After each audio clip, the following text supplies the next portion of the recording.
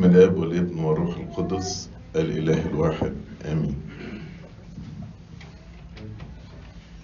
الحقيقه من عوامل السعاده في الحياه الزوجيه ان يكون الزوجين اصدقاء، وعاده اي زواج بيبتدي بصداقه، يعني اتنين بيتعرفوا على بعض بيكونوا أصدقاء، وبعد كده بيبقى في محبة، وبعد كده بيرتبطوا مع بعض. بس للأسف الصداقة دي زي زرعة محتاج انك ترويها وإلا هتموت. وبنشوف كتير في كتير من الزيجات ان الصداقة بتختفي بسرعة. وشوف مثلا اتنين هما مخطوبين او بيتعرفوا على بعض، تلاقيهم بيقضوا ساعات في الكلام مع بعض. تعال شوفهم بعد مثلا 25 سنة من الجواز، تلاقيهم قاعدين هما الاتنين، ولو ما فيش يعني مشاكل بينهم، يعني نفترض ان هما ما فيش مشاكل بينهم، فتقول له انت ساكت ليه؟ لا انا هقول ايه يعني؟ طب اتكلم في اي حاجة، ما هو مفيش حاجة اتكلم فيها. طب قول لي يومك اخباره ايه النهاردة؟ زي كل يوم. تلاقي مفيش كلام، خلاص فقدوا الصداقة بينهم، وبيتحولوا الى اتنين شركاء بيديروا البيزنس بتاعهم كويس اللي هو البيت، وخلصت على كده، فقدوا الصداقة.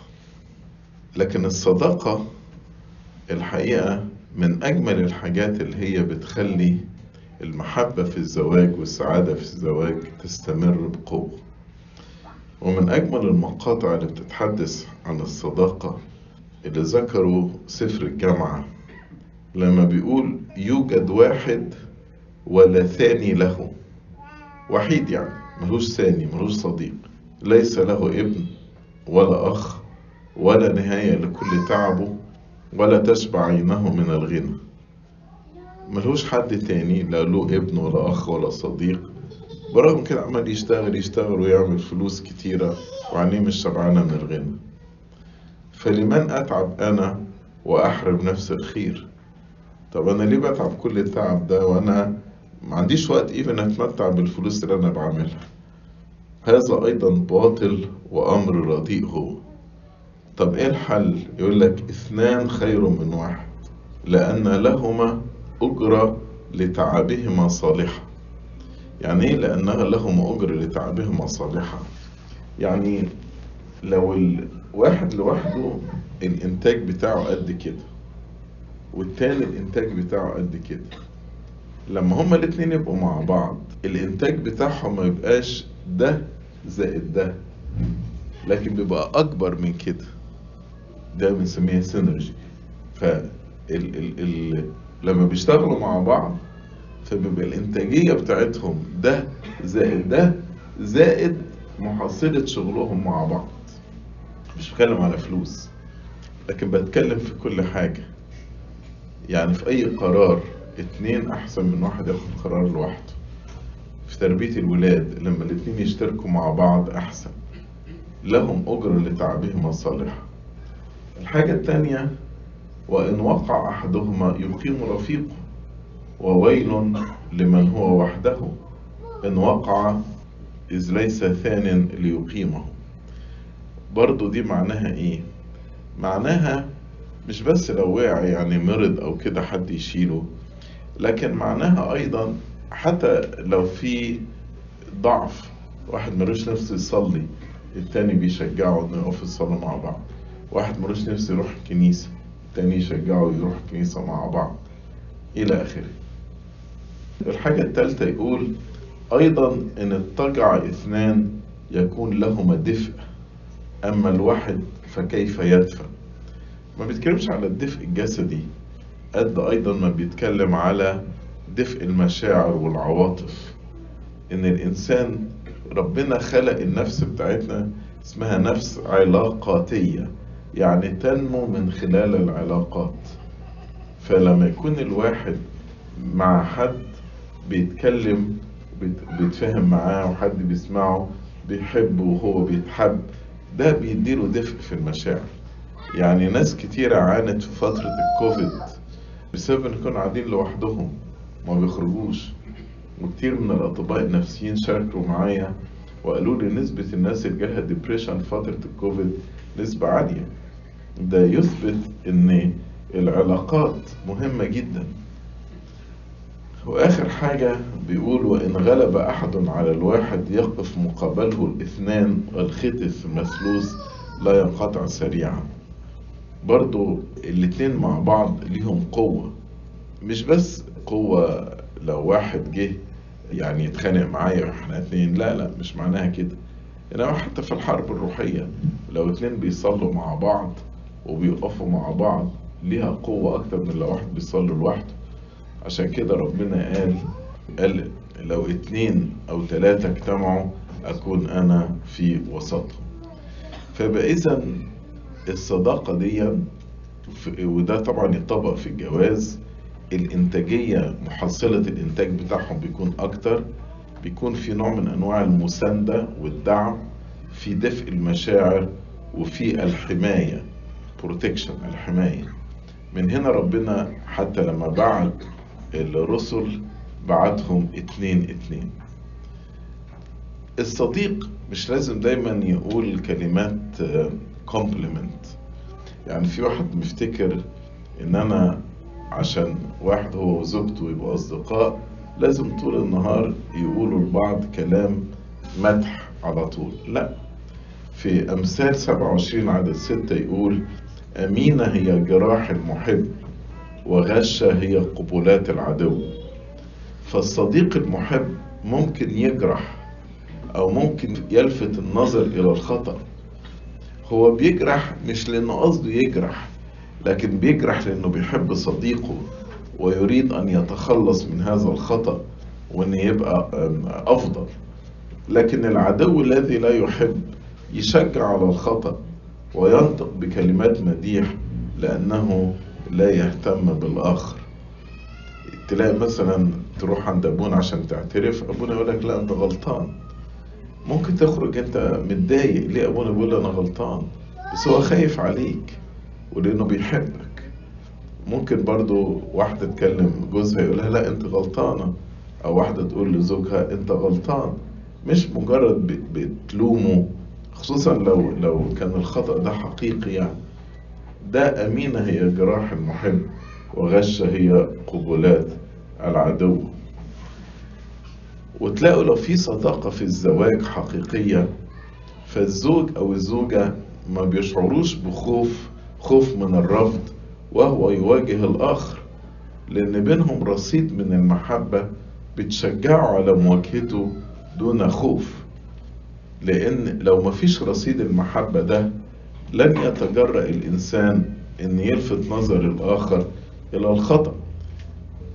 يعني مثلا احنا في حياتنا العامة لو شفت واحد بيغلط مثلا في العمل أو في الكنيسة أو في محيط الأسرة، لو انت في رصيد محبة بينك ما بينه هتلاقي نفسك عندك شجاعة انك تروح تكلمه وتقول له خلي بالك يا فلان التصرف ده غلط، وهو هيقبله منك لان عارف ان انت بتحبه. لكن لو مفيش رصيد محبة بينك ما بينه ربما ما تقولوش الكلمة دي، تقول يعني هو مش هيقبله مني. المحبة ما فيهاش خوف، زي ما القديس يوحنا يقول لا خوف في المحبة، بل المحبة كاملة تطرح الخوف إلى خارج. فلو أنا بخاف إن أنا أواجه واحد وأقول لحسن يزعل، يبقى ده معناه إن مفيش محبة كافية بيننا إحنا الاتنين تخليني أقدر أكون منفتح معاه وأكلمه بمنتهى المحبة. طيب يا ترى ايه الاسباب اللي بتخلي الصداقة بين الزوجين بتقل او بتنعدم؟ يعني انا قلت لكم اغلبكم في فترة التعارف او الخطوبة كنتوا بتقضوا وقت كتير وبتتكلموا كتير وفي صداقة بينكم وفي محبة. لان يعني يعني أغلب الزواج هنا بيكون بعد فترة تعارف وبعد فترة صداقة ومحبة. مفيش واحد بيقول فلانة دي يعني أنا هتجوزها عشان أتخانق معاها كل يوم، محدش بيعمل كده يعني. أكيد بيكون في فترة صداقة ومحبة، عشان كده بتختار فلانة وهي بتختارك. طيب تعالوا نشوف كده، لو سألنا أي زوجين النهاردة ليه الصداقة اختفت بينكم، أول سبب هيقولوه ما عندناش وقت، ما كانش في وقت. احنا عندنا حاجات كتيرة، شغل، تربية ولاد، خدمة في الكنيسة، الأسرة يعني الأب والأم إلى آخره. وإحنا دلوقتي عايشين في عصر في كتير من الأنشطة بتتنافس على وقت الإنسان. هسألكوا سؤال، كم مرة كده أنت رحت واشتريت كتاب وقلت الكتاب ده حلو أنا نفسي أقراه، الكتاب ده موجود على مكتبك يقعد مثلا شهر، وبعد كده لما تلاقي نفسك ما قريتهوش بعد شهر ولا شهرين تروح تاخده تحطه في المكتبة، تشيله من على المكتب وكتاب جديد نوفي. ليه؟ مفيش وقت. ده احنا ما بنفتحش الكتاب المقدس علشان نقرأ، ما بنصليش عشان مفيش وقت. فأول ما بينشغل الزوجين أول حاجة يضحوا بيها هي الصداقة، وأحيانا يفلسفوها شوية، يقول لك خلاص احنا كبرنا على شغل العيال ده، احنا خلاص كبرنا دلوقتي. وبعد ما كانوا في فترة الخطوبة بيتشاركوا في كل شيء ويخططوا مع بعض لأمور حياتهم وبيتكلموا عن الأحلام بتاعتهم والأمال بتاعتهم، وكان في وقت دايما بيبقى موجود للحوار. دلوقتي مفيش وقت. طيب هو ايه اللي اتغير؟ هل حياتك بعد الجواز بقت مشغولة أكتر من قبل الجواز، ولا لأن الصداقة كان ليها أولوية في فترة الخطوبة وحاليا ملهاش أولوية؟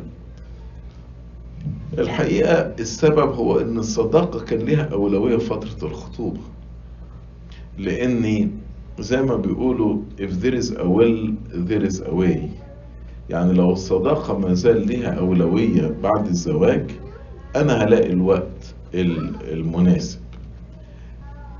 من هنا لابد ان احنا نخصص وقت ان احنا نقعد نتكلم فيه مع بعض، نخصص وقت مش بس عشان نحل مشاكلنا. يعني كتير مثلا الازواج يقولوا احنا عايزين وقت علشان نتفاهم فيه على امور الحياة، بنربي الولاد ازاي، نتعامل مع الانلوز ازاي، نقسم البادجت بتاع البيت ازاي. طب كويس، انت عايز وقت كل الحاجات دي، بس فين الوقت اللي من أجل الصداقة؟ وده يقودني للسبب الثاني، إن يقولك أوكي يعني اللي بتقوله ده جميل وأنا فعلا ممكن نعمل وقت، بس الحقيقة أنا فقدت الشعور بالصداقة.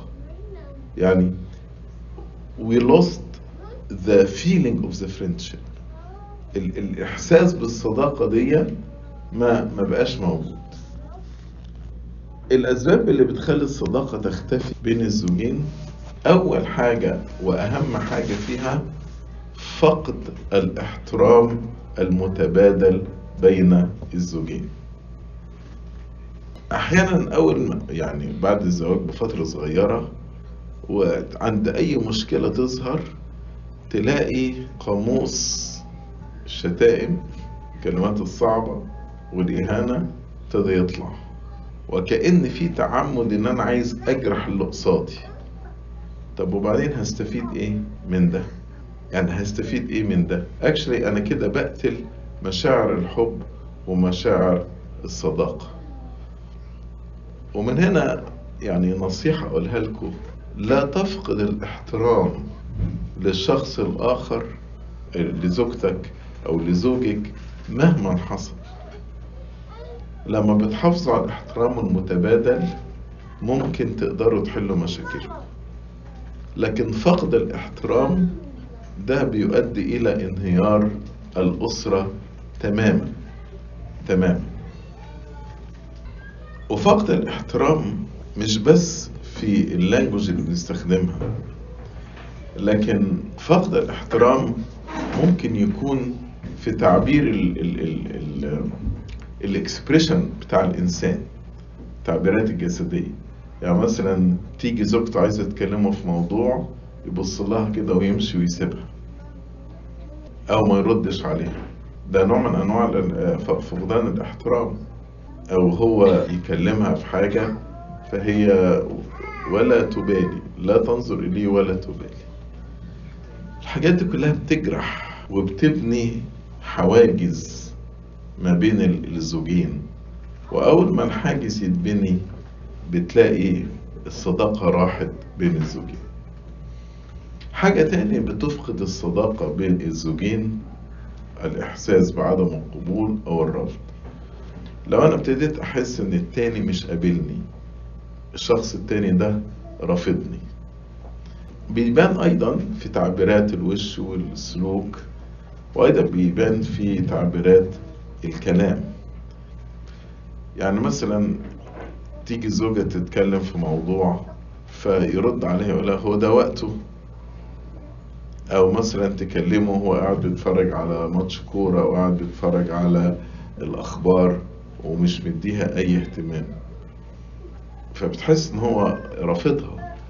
هي تقضي وقت مع باباها ومامتها وإخواتها أكتر من الوقت اللي تقضيه معاه، وبعدين يشوفها كده مع أسرتها أو مع أصدقائها very cheerful وإنسانة كده لذيذة وبتضحك ومبتهجة، وبعدين في البيت معاه مكشرة وما فيش كلام، فحس هي رفضاني ليه يعني. فالإحساس بعدم القبول والإحساس بالرفض، يعني تخيل أنت لو بتحاول تقرب من واحد تصدقه في الكنيسة مثلا أو في الشغل، وكل ما تقرب منه يصدق، خلاص يعني مفيش صداقة. ده لو حصل في من بين الزوجين خلاص إحساس الصداقة ده بيروح. أو السبب، يعني احنا قلنا اللي بيخلي الإنسان يعني الصداقة تنعدم، أول حاجة مفيش وقت، أو الفيلينج بتاع الصداقة ده مبقاش موجود. أو الحاجة التالتة إن إحنا ما بنتكلمش كأصدقاء. يعني إيه ما بنتكلمش كأصدقاء؟ أنا عايزك تفكر دلوقتي كده، أنت لما بتقابل صديق ليك قريب منك قوي بتتكلموا في إيه؟ تلاقي بتتكلموا في الرياضة، في السياسة، في ذكريات الماضي، في حاجات روحية، في حاجات ترفيهية. نادر قوي انك تخيل كده لو ليك صديق كل ما بتقابله بتقعد تعاتبه على ايه المشاكل اللي هو بيعملها معاك، وهو بيعاتبك على ايه المشاكل اللي انت بتعملها معاه. تفتكر الصداقة دي هتستمر؟ مش تستمر. مفيش اتنين اصدقاء كل ما بيتقابلوا بيتكلموا مع بعض على ايه اللي مش عاجبهم في الاخر. مفيش. لو انا لو ليا صديق زي كده هسيبه اتكلم معاه، لاني لو فعلا العلاقه واصل كده بين صديقين هتقول له خلاص لما انا مش عاجبك كده انت بتصدقني ليه، ابعد عني وكل واحد في حاله. فالاصدقاء الحقيقيون لا يتجادلوا ولا يتشاجروا دايما مع بعض، ولكن بيشاركوا هواياتهم ورغباتهم مع بعض، عايزين يستمتعوا بالوقت اللي بيقضوه مع بعض. ربما لو أنا متضايق من حاجة تانية أروح لصديقي ده عشان يشجعني، أقول له الشكوى بتاعتي وهقضي معاه وقت لطيف. يعني أنا لما أكون متضايق بروح لصديقي علشان يريحني، هقول أنا ماليش حد غير صديقي ده. ولو أصدقاء في الكنيسة هيتكلموا في أمور روحية، أمور الخدمة، الكتاب المقدس إلى آخره. وأحيانا الأصدقاء أول ما يقابلوا بعض يقول له استنى أنا عايز أقولك على موقف طريف حصل لي النهاردة. يتكلموا مع بعض وقت لطيف مع بعض، في الاتنين ريلاكست كده وبيحسين بالهدوء والاسترخاء. طيب تعالوا بقى نشوف لما اتنين زوجين بيقعدوا مع بعض يتكلموا في إيه. تلاقي أول ما يقعدوا يتكلموا مع بعض مشاكل الولاد، مشاكل اللي في الشغل، مشاكل المالية، مشاكل الحموات، مشاكل الجيران، كلها مشاكل المشاكل اللي بينهم وبين بعض. فما بيتكلموش كأصدقاء انيمور، بكل الحوار بتاعهم منصب على المشاكل اللي بينهم وبين بعض. عايز أسألك سؤال، لما يكون لك صديق كده دمه خفيف ولسانه حلو، وصديق تاني يعني سوري في التعبير نكدي، هتحب تقضي وقت مع مين أكتر؟ أكيد مع اللي هو خفيف الظل كده وحلو اللسان، إنما التاني اللي متذمر ونكدي وعلى طول هتتهرب منه، مش عايز تقضي وقت معاه. هكذا لو كل الزوجين، لو كل ما بيقعدوا مع بعض دايما في شكوى او في نقد متبادل، فلن يعني تحدث صداقة بينهما على الاطلاق. فربما واحد يقول لي بس يا سيدنا الاصدقاء ما بيعملوش قرارات مع بعض، فالاصدقاء مثلا مش هيقعدوا يتحدثوا في ميزانية البيت او مشاكل الاولاد، لكن احنا كزوجين لابد عندنا ان نتحدث على المشاكل بتاعتنا، لابد ان احنا نعمل كده. هقول لك مفيش مانع انكم تحددوا وقت للتحدث على المشاكل بتاعتكم او القرارات اللي هتاخدوها مع بعض، بس الوقت ده يكون وقت محدود، يعني مثلا ساعة كل اسبوع، ساعتين كل اسبوع، وما عدا ذلك صداقة حقيقية تغذي علاقتهما، فيكون اغلب الوقت هو وقت يستمتعان فيه بعضهما مع بعض، مش اغلب الوقت يكون عبارة على حديث عن المشاكل اللي بتقابلهم. ده احيانا مثلا النهاردة تكون عيد جوازهم او الاسبوع الجاي الفالنتاين، فيخرجوا يتعشوا مع بعض ويخرجوا، اول ما يقعدوا مثلا في العربية لسه موصلوش المطعم ولا وصلوا المطعم، وابتدوا بقى يتكلموا على المشاكل، مشاكل البيت والاولاد، وبعد كده تحصل خناقة ويروحوا هما الاتنين زعلانين. يعني حتى الوقت اللي هم مفروض بيقضوه مع بعض كوقت ترفيه ووقت لتجديد الصداقة وتدعيمها وتبادل الأحاديث المبهجة والمريحة، الوقت ده بيستخدموه برضو حتى للخناق. أنا الحقيقة أؤمن إن في شيطان اسمه شيطان العيد. أغلب البيوت بتتخانق على الأعياد، مش عارف ليه، تلاقي مع كل عيد في خناق في البيت. هل ربما لان في بيبقى الاسترس زيادة في اليومين دول، عايزين يشتروا لبس العيد ويعملوا الكحك والبسكوت، وهنقضي العيد فين ونسهر الساعة كام وهنروح القداس نحضره ولا مش هنحضره والاخره، نفضل نتخانق. بس نسبة المشاكل اللي بتجيلنا على الأعياد عالية، يعني ده هاي سيزون بالنسبة لنا احنا. وبرضه في شيطان اسمه شيطان الرحلات، يعني في أزواج تحلو لهم الخناقات لما يطلعوا رحلة، لما يعملوا أي نشاط كده، مصيف بهدف الاسترخاء بتاعهم، ده معناه إن هم فقدوا القدرة على الاستمتاع ببعضهم، فجواهم يعني الرغبة في إن هم يحلوا المشاكل بتاعتهم ويتكلموا عن المشاكل، فبتفقدهم جو المرح والاسترخاء اللي يكون مفروض في الأيام دي. يعني انتوا طالعين اجازة، طالعين مثلا مصيف فاكيشن اسبوع ولا 10 ايام، يعني اجل المشاكل بعد ال10 ايام دول، مش لازم تطلعوا تتخانقوا في كل يوم، ده قبل ما يكونوا وصلوا للفاكيشن بتاعتكم تكونوا اتخانقوا، يعني هتعملوا ايه؟ برضو من الاسباب اللي هي بتخفي الصداقة او بتخلي الصداقة تغيب بين الزوجين الصراعات والمشاكل. لما يكون في مشاكل كتيرة بين الزوجين، مش بس الصداقة بتختفي، بل ممكن يتحولوا إلى إن هما بيكرهوا بعض أو مش طايقين بعض. ولأن ما بيبقاش عندنا المقدرة إن احنا نحل مشاكلنا بطريقة روحية وطريقة إيجابية ونحافظ على الصداقة اللي بيننا، فعلشان كده تلاقي مشاكل عمال يحصل فيها تصعيد تصعيد تصعيد، وهي ما تستاهلش وفي الآخر وصلنا لمرحلة لا ده طايق يعيش معاها ولا هي طايقة تعيش معاه.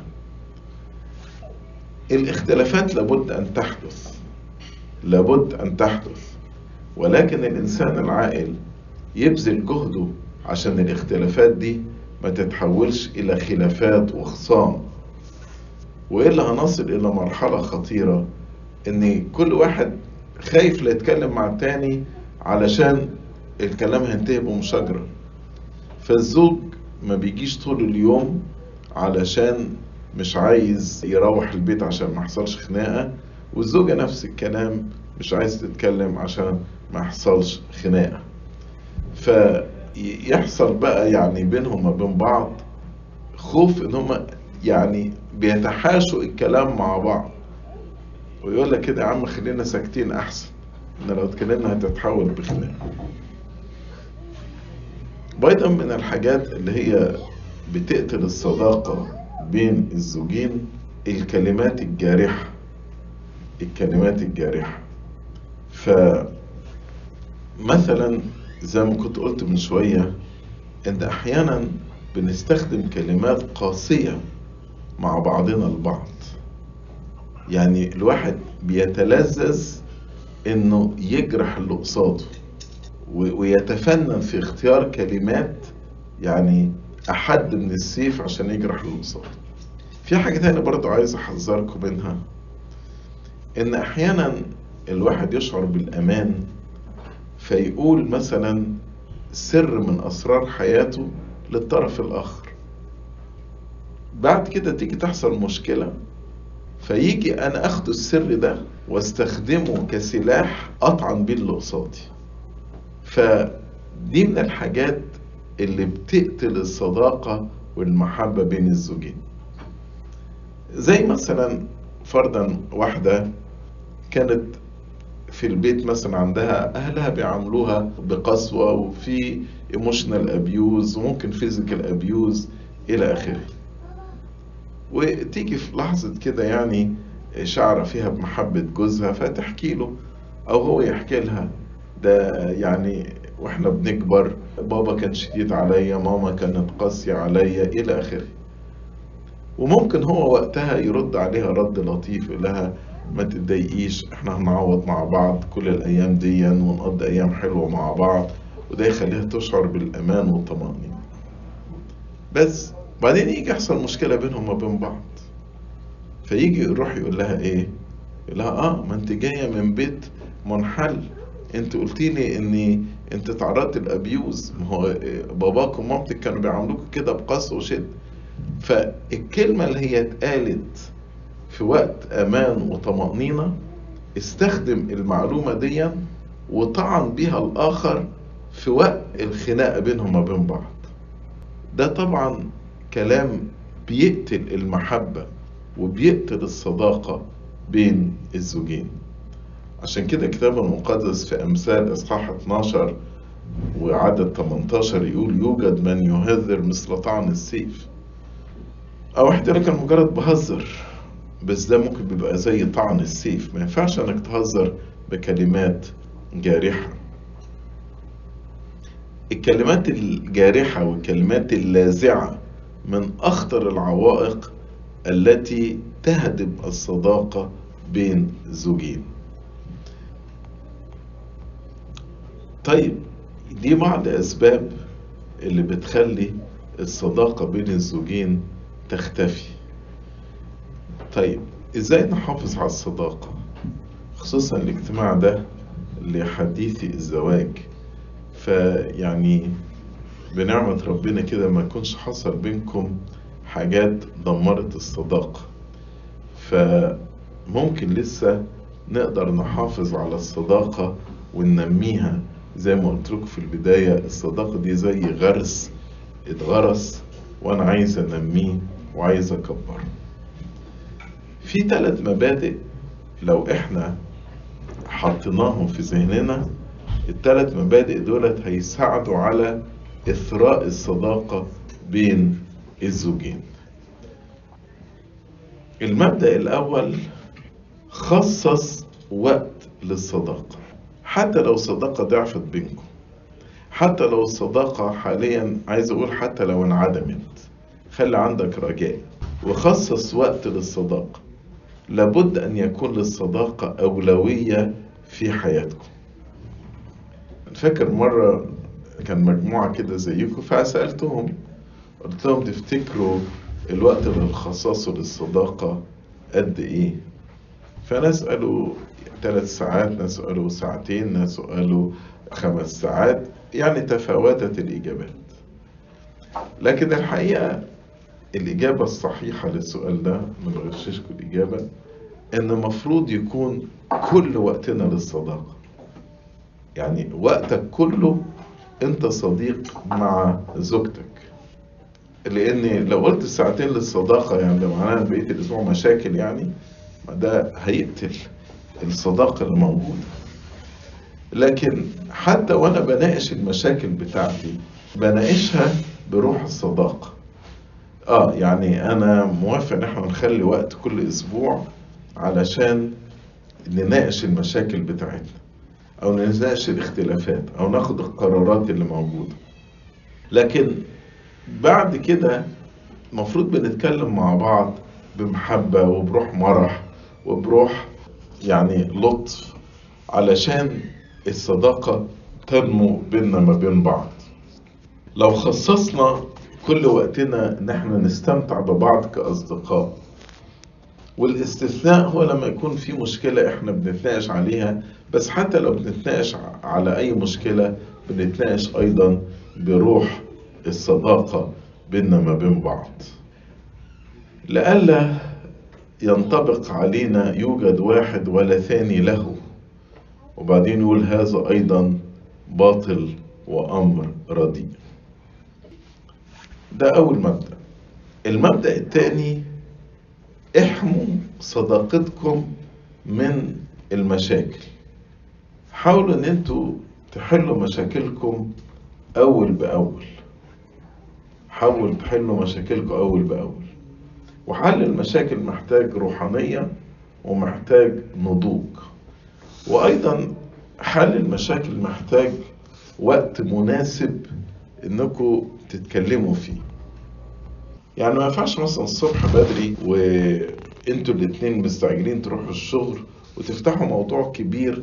يعني مثلا لو فرضا في حد من اسرتك او حد من اسرتك بيزوركوا وقعد فترة طويلة، ما ينفعش ان الصبح بدري والواحد رايح الشغل تيجي مثلا مراته تقول له احنا عايزين نشوف موضوع والدتك ولا اختك دول قاعدين معانا بقالهم فترة طويلة، لازم الموضوع ده نحله. ده مش وقت مناسب خالص. لازم تختاروا الوقت المناسب علشان تقعدوا وانتوا الاتنين يكون عندكم استعداد للمناقشة، وايضا تطرحوا الموضوع بالطريقة المناسبة. اختيار الوقت المناسب للتحدث عن مشاكلنا او مشاكل الاولاد مع ان الاتنين يكون عندهم استعداد، ده موضوع مهم. ولو في موضوع ملح اتفقوا مع بعض، قولوا في موضوع ملح احنا عايزين نناقشه، فنناقشه امتى، وتتفقوا مع بعض على وقت تقعدوا فيه وتتناقشوا. لو ابتديتوا تتناقشوا لازم تعرفوا امتى توقفوا المناقشة. يعني امتى توقفوا المناقشة؟ لو ابتديتوا تحتدوا والاصوات تعلى ما بقتش مناقشة، بقت مشاجرة، يبقى كده المناقشة ابتدت تروح في طريق خطأ وهنقرب على احنا نهين بعض، فده مش صح. فهنا لابد نقول لا، تايم اوت، وقف المناقشة دلوقتي، لان احنا لو هنفضل نكمل مش هنوصل للنتيجة، بل بالعكس احنا بنزود المشاكل الموجودة بيننا، والكلام مش هيكون كلام بناء ولكن هيكون كلام هدام. ومن هنا محتاجين ان احنا نوقف ونقول طب نرجع نتكلم وقت تاني. وقت تاني ده ممكن يكون بعد نص ساعة. يعني بيقولوا ان لو الانسان وصل لأقصى درجات الغضب ممكن يهدي نفسه في تلت ساعة لو ابتدى يعيد تفكيره بطريقة صح. فدي نقطة بقى مهمة، ان لازم واحنا بنتكلم ما نفقدش الموضوعية بتاعتنا ونبقى هاديين واحنا بنتكلم مع بعض. ولما نعاتب بعض لازم يكون العتاب الهدف بتاعه هو الصلح والسلام، لأن احيانا بنعاتب بعض بس عشان نعرفه بغلطه، لكن مش علشان لو نصطلح ولا يكون في سلام بينا. العتاب لازم يكون فيه استعداد للتسامح، ولازم يكون فيه نسيان للماضي وذكرياته، ولازم يكون في اعتراف بالخطأ ان انا برضو غلطت في كذا وكذا وكذا وكذا. فبالطريقة دي نحمي الصداقة بتاعتنا من المشاكل.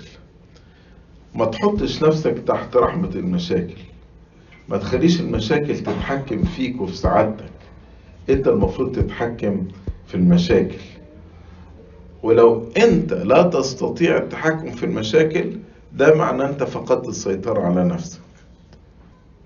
لكن التحكم في المشاكل معناه انك عارف الوقت المناسب للتحدث عنها، وايضا ما تبقاش تحت ضغط مشكلة وانت بتاخد اي قرار.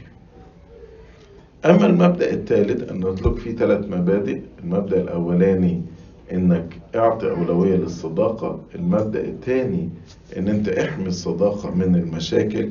المبدأ الثالث اتعلموا كيف تتحدثوا كأصدقاء مرة تانية.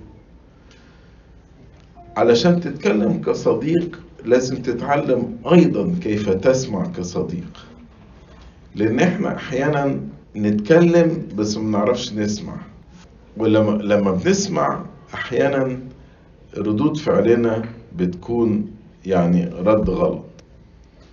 افرض مثلا الزوج مثلا بيعاتب مراته على حاجة وبيقولها مثلا خدي بالك من التصرف ده، احيانا اول حاجة تفكر فيها ازاي تدافع عن نفسها، حتى لو هي جواها مقتنعة ان تصرفها غلط، بس ده مش هيحل المشكلة. شوفوا لما ربنا بعت ناثان لداود وراح واجهه بالخطية بتاعته، داود على طول قال له اخطأت الى الرب. لما قال له انت هو الرجل، ما حاولش يدافع نفسه. والمرة التانية لما داود قام بإحصاء الشعب وربنا أرسل له جاد النبي علشان يبكته، على طول استجاب لكلمة التوبيخ والتصحيح. قارن ما بين داود وما بين شاول. شاول كان دايما يدافع عن نفسه لما حد يقدم له نصيحة. مرة ربنا قال له لما راح يحارب عماليق، قال له عايزك كل الحيوانات تقتلها، ما تاخدش شيء من عماليق. ولكن الكتاب يقول لنا ان شاول خالف الوصية دي وعفى عن خيار الغنم والبقر، احسن البقر والغنم والخرفان ما ذبحوش. فجاله صمويل النبي ربنا بعته، فبيسأله انت فعلا سمعت كلمة ربنا؟ فبدل ما يقول له لا انا غلطت زي ما داود عمل، ابتدى يكذب. قال له قد أقمت كلام الرب. فصمويل قال له امال ايه صوت الغنم اللي في اذني ده وصوت البقر اللي انا سامعه؟ قال له الشعب عفى عن خيار الغنم لاجل الذبح للرب الهك. لغايه دلوقتي مش عارف يقول انا غلطت. صمويل يبكته يقول له هو مسرة ربنا بالمحرقات والذبائح ولا باستماع صوت الرب؟ الطاعة افضل من الذبيحة. فشاول يروح يقول له لاني خفت من الشعب. شوف احيانا بقى العتاب لما الزوجين يمشي زي صمويل وشاول كده، ده يقول حاجة والتاني يبرر نفسه، وده يقول حاجة والتاني يبرر نفسه، ده ما بيجيبش نتيجة كويسة. بالعكس بيخلي الشخص الاولاني ده بيفرستريتد لان الخطأ واضح ومش قادرين احنا نوصل لحل. عايز تعرف الصداقة موجودة ولا لا؟ كل واحد وواحدة معانا دلوقتي يسأل نفس السؤال ده. هل انت بتكون سعيد لما بتقضي وقت مع زوجتك؟ هل انت بتكوني سعيدة لما بتقضي وقت مع زوجك؟ ولا كل همك وهمك انك تغير الاخر؟ احيانا بعد ما بنرتبط ونتجوز بيبقى في صورة في ذهني ان الاخر شكله ايه، وانا عايز اغير الاخر ده للصورة اللي هي في ذهني. ولو الشخص ده مش متطابق مع الصورة دي ببقى أنا متضايق. بس السؤال الله، طب ما كان قصادك، انت اخترته ليه من الأول كده؟ برضو أحيانا كأصدقاء لما بيجي واحد يتكلم مثلا على مشكلة في الشغل، مثلا تيجي الزوجة تحكي لجوزها على مشكلة حصلت معاها في الشغل، فيروح يرد عليها يقول لها أصل أنت ما بتسمعيش الكلام، ما أنا قلت لك طريقتك دي غلط. ما فيهاش نوع من أنواع التعاطف، ما فيهاش نوع من أنواع التفهم، ولكن على طول إن بيبقى فيه نوع أنواع الهجوم والملامة. ده مش استماع جيد، ده مش استماع إيجابي، ده بالعكس بيخلي التاني تروح تقول في نفسها بص أنا غلطت إن أنا كلمته، أنا بعد كده مشاكل أخليها لنفسي وأنا أحلها لوحدي. وبالطريقة دي بيتبني حاجز بيننا ما بين بعض. مش كده احنا محتاجين نتكلم كأصدقاء. يعني انت لو ليك صديق كل ما تروح له وتقول له على حاجة مثلا مضايقاك يروح يعنفك بشدة، حتى لو انت معاك حق، بس يغلطك على طول، في الاخر تقول انا مش هكلمه بقى في حاجة تانية. هتاخد قرار كده بينك وبين نفسك، ويبقى اتبنى بارير بينك ما بين الاخر. الصداقة حجر اساسي لإقامة زواج ناجح. والصداقة دي زي البذرة، لو انت اديتها عناية وسقيتها بانتظام واهتميت بيها هتنمو وهتكبر ولن تتعرض للموت، وهتخلي فيه سعادة في حياتكم. شوف كلنا بنبقى فرحانين لما نقابل أصدقائنا، كلنا بنبقى فرحانين لما بنقضي وقت مع أصدقائنا. أي واحد مننا لما بيكون متضايق بيفكر على مين صديقه عشان يروح يكلمه، يقول أنا عايز أتكلم مع فلان، فلان ده بيريحني لما بتكلم معاه. لو ده بقى الشخص ده هو زوجتك أو زوجك، وتلاقوا انتوا مع بعض في راحة لما بتتكلموا مع بعض، وفي سعادة وانتوا بتتكلموا مع بعض، في وقت فرحكم بتشتركوا مع بعض، وفي وقت مشاكلكم بتلاقوا الآخر ده قاعد بيسمع لك وبيتعاطف معاك وبيصلي معاك وبيسندك. قد ايه هيكون الزواج بتاعكم زواج ناجح، وزواج فعلا فيه سعادة حقيقية. حافظوا على الصداقة بينكم علشان الزواج بينكم يستديم في سعادة وفرح ونجاح. لإلهنا المجد الدائم إلى الأبد آمين.